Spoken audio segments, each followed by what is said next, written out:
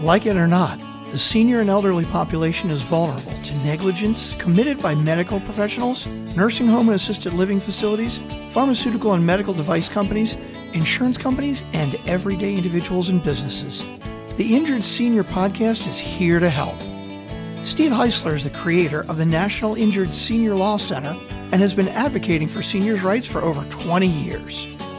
You have questions, and Steve Heisler has answers. This is the Injured Senior Podcast. Hello, Injured Senior community.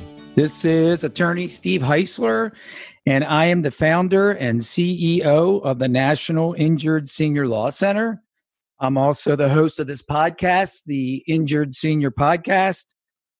Now, Injured Senior community, did you know that globally, an estimated 20 to 30 million cases of sepsis occur every year?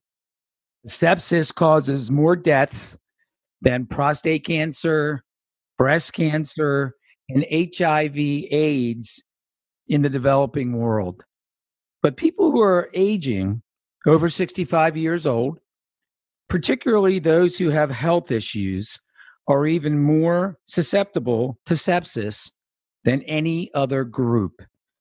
Now, according to a study published in 2006, while people aged 65 years and older make up about 12% of the American population, they make up 65% of sepsis cases in the hospitals. That's a disproportionate amount, my Injured Senior community friends. I wanted to have an expert on today to talk about sepsis and explain sepsis in very simple terms so that we can have a conversation and we can give some education so that, God forbid, if anything ever happens or any things that are related to sepsis happen to your loved ones or yourself, you'll be able to recognize it or at least have an idea as to, hey, this might be sepsis. Yeah, and sepsis is a catastrophic illness. It's killing our senior and elderly population. So I decided to help educate you to bring on Dr. John Cascone. Now, Dr. Cascone is a board-certified internal medicine and infectious disease physician. His internal medicine residency was done at the University of Kansas and infectious disease follow-up at the University of Missouri-Columbia. He is the medical director of nursing homes in Southwest Missouri. His medical practice includes the care of residents in long-term care facilities, infectious disease consultations, and telemedicine and infectious disease services to rural facilities. He has a special interest in the diagnosis and treatment of sepsis, Staphylococcus aureus, antimicrobial stewardship, and pressure ulcers. He lives in Joplin, Missouri with his family, and he is here with us today. How you doing, Dr. Cascone? I'm doing very well, sir. Thank you for having me on. Oh, it's a pleasure to have you on. I am really excited to pick your brain about sepsis. So, doctor, can you tell my Injured Senior community what exactly sepsis is? Of course. So sepsis, the definition of sepsis has evolved over the last 30 years. And currently, as of 2016, the definition of sepsis in medical terms is defined as a life-threatening organ dysfunction caused by a dysregulated host response to infection. In other words, sepsis is the body's often deadly response to infection. Now, when you say infection, what kind of infections are we talking about? So infection, the definition of an infection is an organism or a bug, if you will, in a previously sterile environment, such as the blood or the urine, that is causing disease or inflammation. And infections could be bacterial, could be viral, could be fungal, and they occur in different parts of our body. So what are some common types of infections again, this is the Injured Senior podcast, so we want to maybe focus on what types of infections that you see mostly in elderly and senior individuals. Yes, sir. So in elderly individuals, the most common infections that lead to sepsis are urinary tract infections, which is probably number one, pneumonia, which is an infection of the lungs, bacteremia, which is a fancy way of saying bacteria in the blood, and oftentimes the source of that bacteria is either the GI tract or the urinary tract. So a urinary tract infection that seeds or leaks into the bloodstream. Less common, but certainly present and occur, if you will. Infections are infections that involve artificial knees or hip, skin infections, which is termed cellulitis. Pressure ulcers can get infected. Skin tears can get infected. Even the use of antibiotics can cause a certain type of diarrhea that is infectious. What exactly would constitute an infection? So, in other words, a UTI is urinary tract infection, but are there other types of infections which aren't exactly clear, or they don't come out and appear as an infection initially? So, infections present differently in different people. In the elderly population, okay, infections don't present the way they do in, say, younger or middle-aged groups of people. For instance, if a young, healthy woman may have a urinary tract infection and that manifests itself as difficulty or pain with urination, maybe back pain, and a low-grade fever. In the elderly population, a urinary tract infection may manifest itself simply as confusion or a change in mental status. Okay, so if somebody has an infection and it is becoming inflamed and it could be septic, and you gave one example of a symptom or something that will indicate that something's not right here, something's going on here. What are some other types of symptoms that our injured senior community or their friends and family or people that live with them, what type of symptoms are going to happen or are prevalent that they should be on the lookout for? Yes, sir. That's an excellent question. The most common signs or symptom, I should say, of sepsis in the elderly is a change in mental status. Okay. Dad just isn't acting like himself today. That's the most common. The typical fever, right, as defined as a temperature of greater than 100.4, oftentimes that doesn't occur in the elderly. In fact, half of the patients over the age of 65 who present with sepsis don't have a fever at all. So, in terms of symptoms, we need to have a high degree of suspicion, change in mental status, feeling under the weather, poor appetite, increased confusion, fatigue, lightheadedness. Those are symptoms that we should pay attention to in our elderly population and in our loved ones, because they may represent an infection that has led to sepsis. An example, if I may, my mother last year, she called me up, said she felt under the weather, and she was a little confused on the phone, which is very unusual for her. Okay. So we took her to the emergency room immediately. She had sepsis. She had bacteria in her urine and in her blood.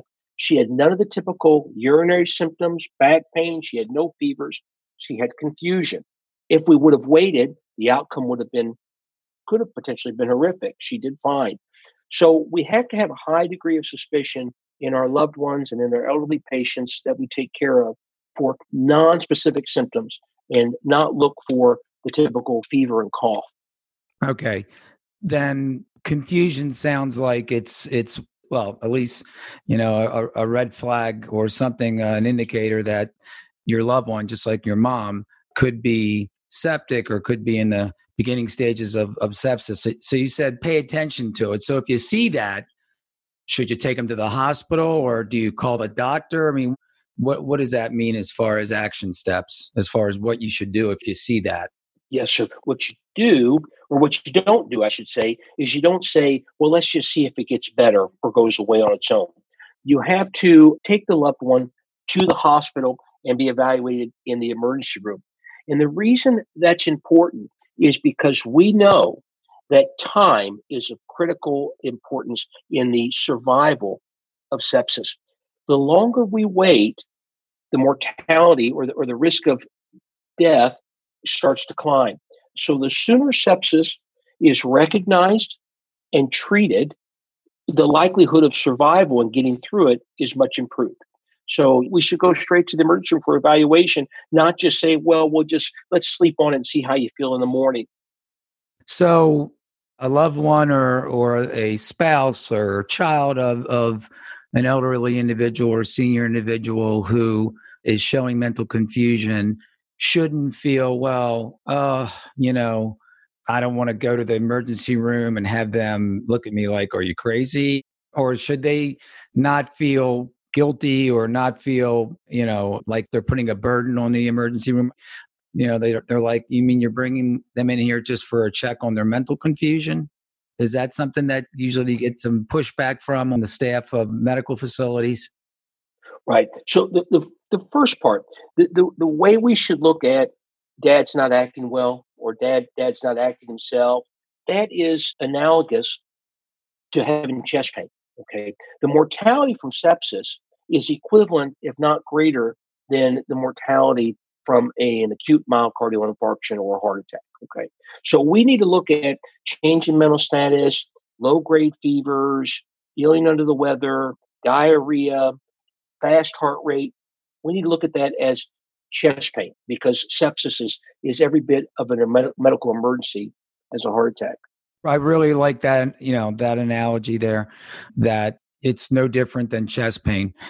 So if they get chest pain, they have no problem with bringing their loved ones or going to the emergency room or to some medical facility. And that we have to get into the minds of our injured senior community that they should not feel, like they're putting a burden or they're just, it's not an important situation where they bring their loved one, to an emergency room when they have mental confusion and, they're senior or elderly. Exactly. If you look at, let's say, pneumonia, right, an infection in the lung, in a younger person or a middle-aged person, they typically have fever, cough, and chest pain with a deep breath. In an older person, they feel under the weather, fatigued, and when they go to the ER, their oxygen saturation or the amount of oxygen in their blood is low. So again, what the illustration of the example is, we need to have a high degree of suspicion. And when our elderly loved ones have non-specific symptoms, just not acting right, sepsis needs to be high on our list of possibilities. And again, we consider that as chest pain. It's because it's equivalent in terms of the risk of a bad outcome. When patients are taken to the ER, we as providers, nurses, and doctors also need to have a high degree of suspicion. And a lot of times ERs will have certain checklists that they have to go through in order to make sure we don't overlook the possibility that this elderly person is suffering from sepsis. Because if we miss it, it leads to a bad outcome. Now, doctor, I think that our injured senior community might, be a little confused as to whether or not our loved ones who have dementia or, early stages of dementia or even have Alzheimer's, how do they distinguish between regular signs of Alzheimer's or dementia as opposed to they have dementia and they have Alzheimer's, but how do they distinguish that there's mental confusion? Would it mimic Alzheimer's or dementia, or are there additional symptoms that they should look for? Yes, sir. So dementia, okay, is a risk factor and contributes to the atypical presentation of sepsis. When we think about our immune system, we typically think about white blood cells fighting and attacking bacteria and viruses and killing. Okay. But our mind is also a major component of our immune system because our ability to reason and our cognitive ability, if you will, allows us to understand, I'm not feeling well today. I got a fever and I got abdominal cramps and loose bowel movements, or it burns when I urinate. And then we are able to seek help for our symptoms. In our elderly patients and loved ones, if you will, when we have dementia, we're not able to recognize these symptoms. So the cognitive dysfunction impairs the elderly patient from recognizing that something's not right. And that contributes to the atypical presentation because they don't come in and say, it burns when I urinate or I have fevers and night sweats. So how do you differentiate, or how do you look for sepsis in these patients who have dementia? You need to look for an exacerbation or a change in their condition. Okay, they are sleeping more. They don't want to eat. They're not interacting at all. Perhaps their skin feels warm or is flush. They have some sweating. Their mucous membranes or their tongue is dry. Change in their bowels or not making urine. These are things we must look for in patients who are not able to tell us they are not feeling well. Okay. How do you differentiate between just regular symptoms or just behavior of Alzheimer's as opposed to, septic confusion that's coming from sepsis? Well, if you have an Alzheimer's patient who doesn't typically have behaviors, and now they're having behaviors, that's a change in condition that needs to be evaluated. If they typically have behaviors and the behaviors are worse, or they're not occurring anymore because the patient is not interacting as much, that's also a change in condition. When in doubt, the loved one or caregiver at home should bring the patient to the ER and let them figure out exactly what's going on. Okay. It's not something that we should say, well, let's just see if it gets better or try to figure out on our own. It should be evaluated medically, the patient with a change of condition like that.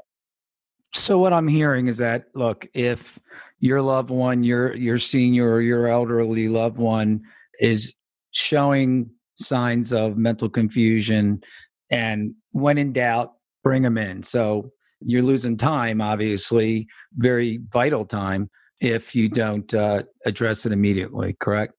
That is correct. In fact, for every hour that passes, that once the diagnosis of sepsis is made, for every hour that passes that a patient does not get appropriate antibiotic therapy, the mortality goes up by 7.8%. Wow. So time is critical to survival. If my mother would have waited 4 more hours, this conversation we're having about her would be completely different. So it's just like having chest pain. We know that if you go to the ER and you say you have chest pain, they immediately take you back and they evaluate you to see if you've had a heart attack. Because we know, the medical community knows, the sooner they can open up that artery and perfuse the heart with blood, the better the chance the heart will be saved and a patient will walk out of the hospital eventually. Same thing with sepsis. It is door to antibiotic time. As soon as you walk into the ER and they make that assessment and determine you have sepsis, the sooner you get those antibiotics, the better your chance of recovery. So don't wait. Don't see if it gets better in a few hours. Take your loved one to the ER and get them evaluated. And as providers, we need to be vigilant. When patients come into the ER, nurses and doctors needs to be high on our list of what's going on in terms of sepsis, because we want to make sure patients are treated in a timely fashion. So for the senior and elderly community, what is the mortality rate when they're coming in with sepsis? Is it higher than the rest of the population, as far as fatalities from sepsis? Yes, it is. It's much higher. Sepsis, we know, okay, the mortality for sepsis, or as a whole, is ranges from 10 to 50%. Okay, in individuals less than the age of 44, the mortality with no other medical problems, the mortality is at its lowest. The older we get, over the age of 65, the mortality for sepsis starts to climb. So sepsis is a continuum, right? From infection, meaning you have just a bacteria in, say, your urine, you've got a urinary tract infection, to sepsis from that urinary tract infection, and then septic shock, which is sepsis, right? The infection causing organ dysfunction with a drop in blood pressure. That's what septic shock is. The mortality for sepsis is 10% if you have sepsis alone. Once septic shock develops, once the blood pressure drops, the mortality goes 40 to 50%. So you have a 1 in 2 chance of not surviving when the blood pressure drops as a result of that infection. And if you leave sepsis alone, meaning you don't treat it, eventually you're going to have a circulatory collapse or a drop in the blood pressure, causing shock, and then that mortality skyrockets. Right, because if the blood pressure is, if you're hypotensive and the blood pressure is so low, the organs can't function, correct? You don't perfuse your vital organs. You don't perfuse your brain, your kidneys, your heart, etc. And once septic shock develops, it's not good. So it reiterates the point: the sooner you recognize it, diagnose it, and treat it, the better patients do. So let's say that you get your loved one, or you get yourself, if you're a senior or an elderly individual, to the hospital in a reasonable period of time. What are some tests that the medical professionals do to determine whether or not you have sepsis? So as a provider, what we do is we take a history. Oftentimes, if the patient is unable to give a history, our elderly patient, we ask the loved one or the caregiver who's present, is there a change in condition? How's the patient been acting? We check vital signs. What's the blood pressure? What's the heart rate? Is the heart rate fast? What's the respiratory rate? Is it fast? When you say respiratory rate, you mean how many breaths per minute they're taking? Exactly. So a normal breaths per minute is approximately 14 to 20. Above 20 breaths per minute is considered a warning sign, okay? And a pulse above 90 beats per minute is considered a warning sign. So if dad isn't acting right and his pulse is 95, that may indicate sepsis and he needs to be evaluated emergently. So those are the vital signs are critical as a provider in how we assess our patients. And then we examine them. Is the skin pale? Is it sweaty? Does the patient look ill? Okay. And then laboratory-wide, we listen to the lungs. We want to see if there's abnormal breath sounds, or if the heart rate sounds abnormal, or if there's rashes, or the belly doesn't feel normal in terms of is it distended or tender. We obtain a chest X-ray, and we do these lab tests now immediately. So all this should be done within an hour. Okay, the evaluation, the laboratory, and the radiology. The radiology includes a chest X-ray, looking for pneumonia. Laboratory, we get blood cultures. We check the kidney function. We check the white blood cell count in terms of a CBC to see if it's elevated or if it's low. Above 12,000 or below 4,000 is a warning sign. We check a lactate, and a serum lactate level tells us if the organs are being perfused. And in sepsis, if the blood vessels dilate and the blood pressure drops, the lactate goes up. So we check a serum lactate, and we know that if the serum lactate is elevated, it affects mortality. Okay, so that's a critical lab test that must be ordered. We check a urinalysis to see if there's evidence of infection. And while we're waiting on these results to come back, we start antibiotics, because the diagnosis of sepsis is typically a presumptive diagnosis, okay, that we treat pending the finalization of the lab test. We don't wait for the blood cultures to come back in 2 days and tell us they're sterile before we treat. And that is right there just on its own. The fact that, it indicates, it's so indicative of you have to treat it now, because you can't even wait for the lab test to come back, because if you wait, that person could go into septic shock. And, so it's really preventative. starting the antibiotics right away.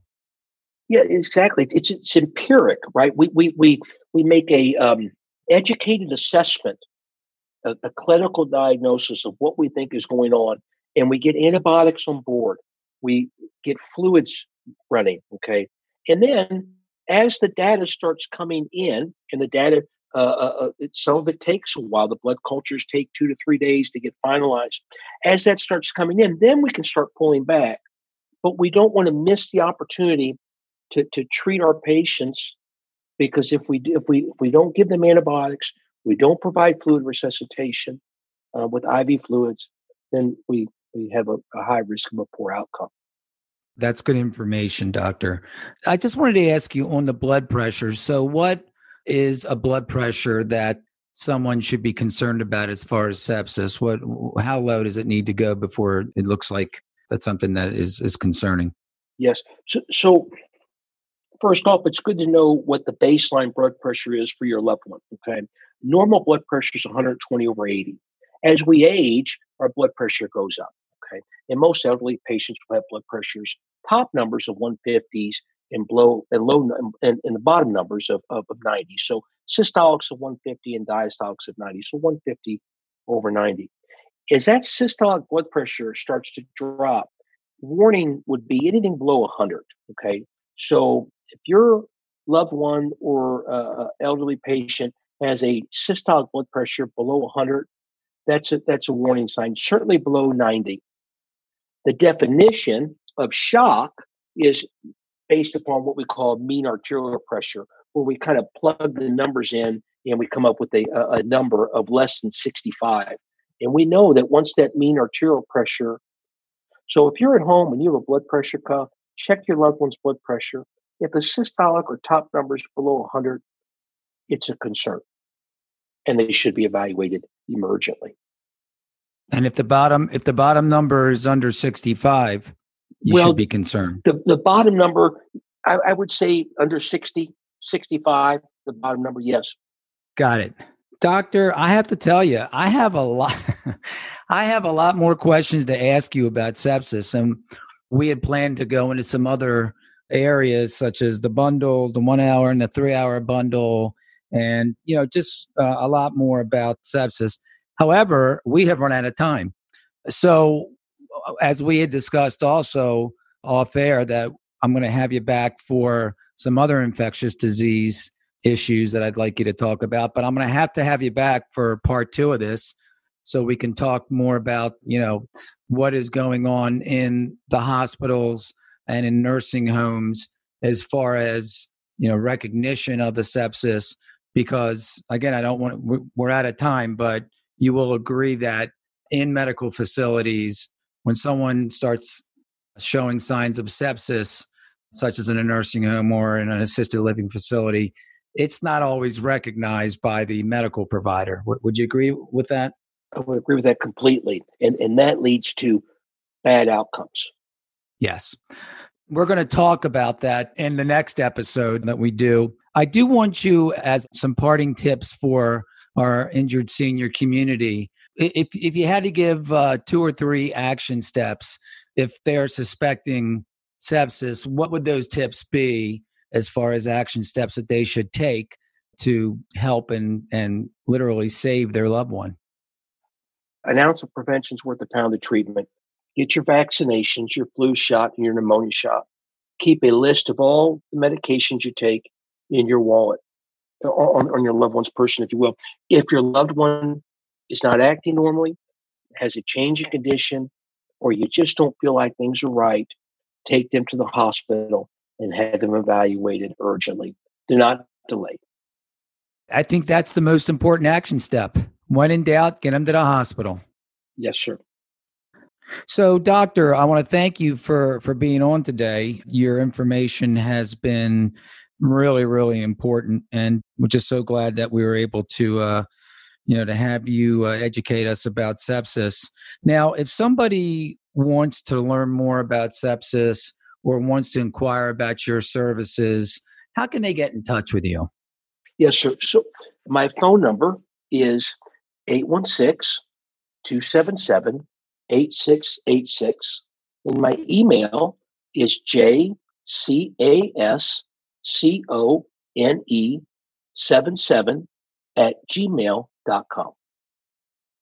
Thanks, Doctor. That's it for now, folks. As always, if you have any questions about an injury to a senior or elderly person, such as sepsis, please feel free to email me at info@injuredseniorhotline.com. Injured Senior Community, if you like the contact we discussed today in this episode, please head on over to the show notes where you will find a summary of today's show and any important links we mentioned in this episode. Also, always feel free to reach out to me about your own story as an injured senior or elderly individual. Again, at info@injuredseniorhotline.com. Thanks again for listening to today's show. Be sure to tune in to next week's show. Talk to you soon. Thanks for listening to the Injured Senior Podcast with Steve H. Heisler. If you enjoyed the podcast, please rate, subscribe, review, and share on Apple, Google, or wherever you get your podcasts. To find out more or to get help anytime, go to injuredseniorhotline.com or call 855-622-6530. We'll see you next time.